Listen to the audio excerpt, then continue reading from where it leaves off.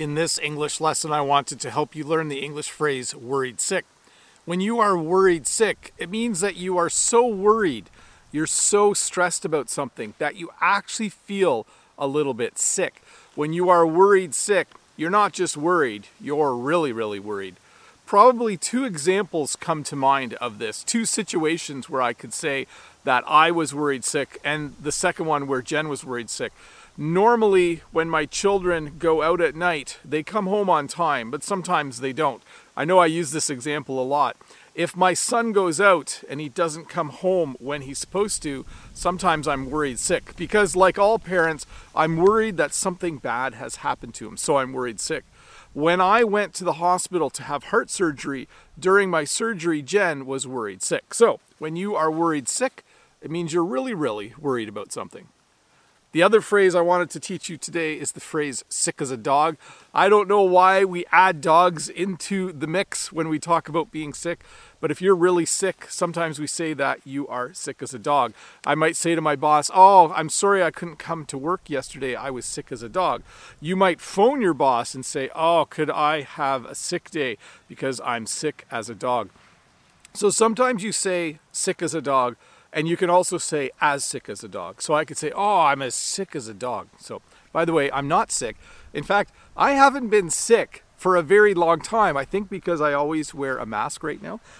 I just don't get sick for some reason. So I should knock on wood though, so that I don't get sick. Anyways, to repeat, when you are worried sick, it means you're really, really worried about something or really, really stressed about it. And when you are sick as a dog, it simply means that you're extremely sick. Hey, let's look at a comment from a previous video, and this comment actually has the word sick in it. So let me read it. This is from Brent, or as we all know him, American English with This Guy. By the way, he has a YouTube channel. You should check it out. And American English with This Guy says, "We are the opposite in that respect. I prefer driving. If not, I often get car sick."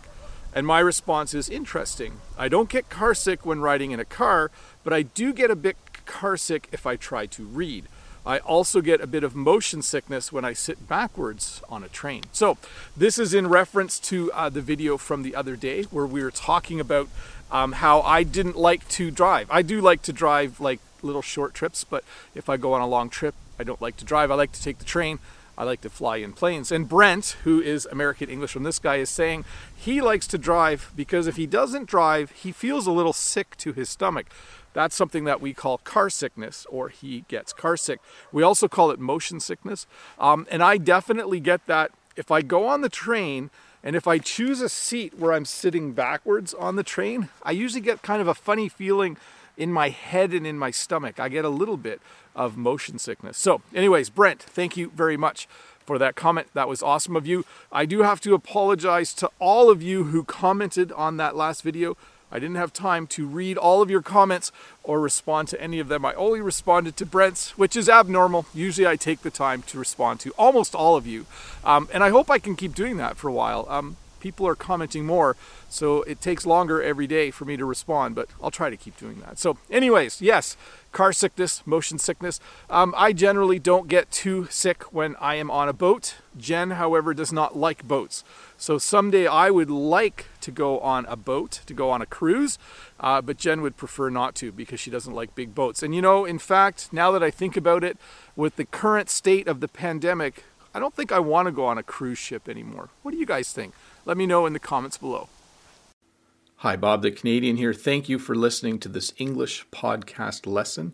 If you would like to support me in the work that I do as an online English teacher, please visit patreon.com/BobTheCanadian.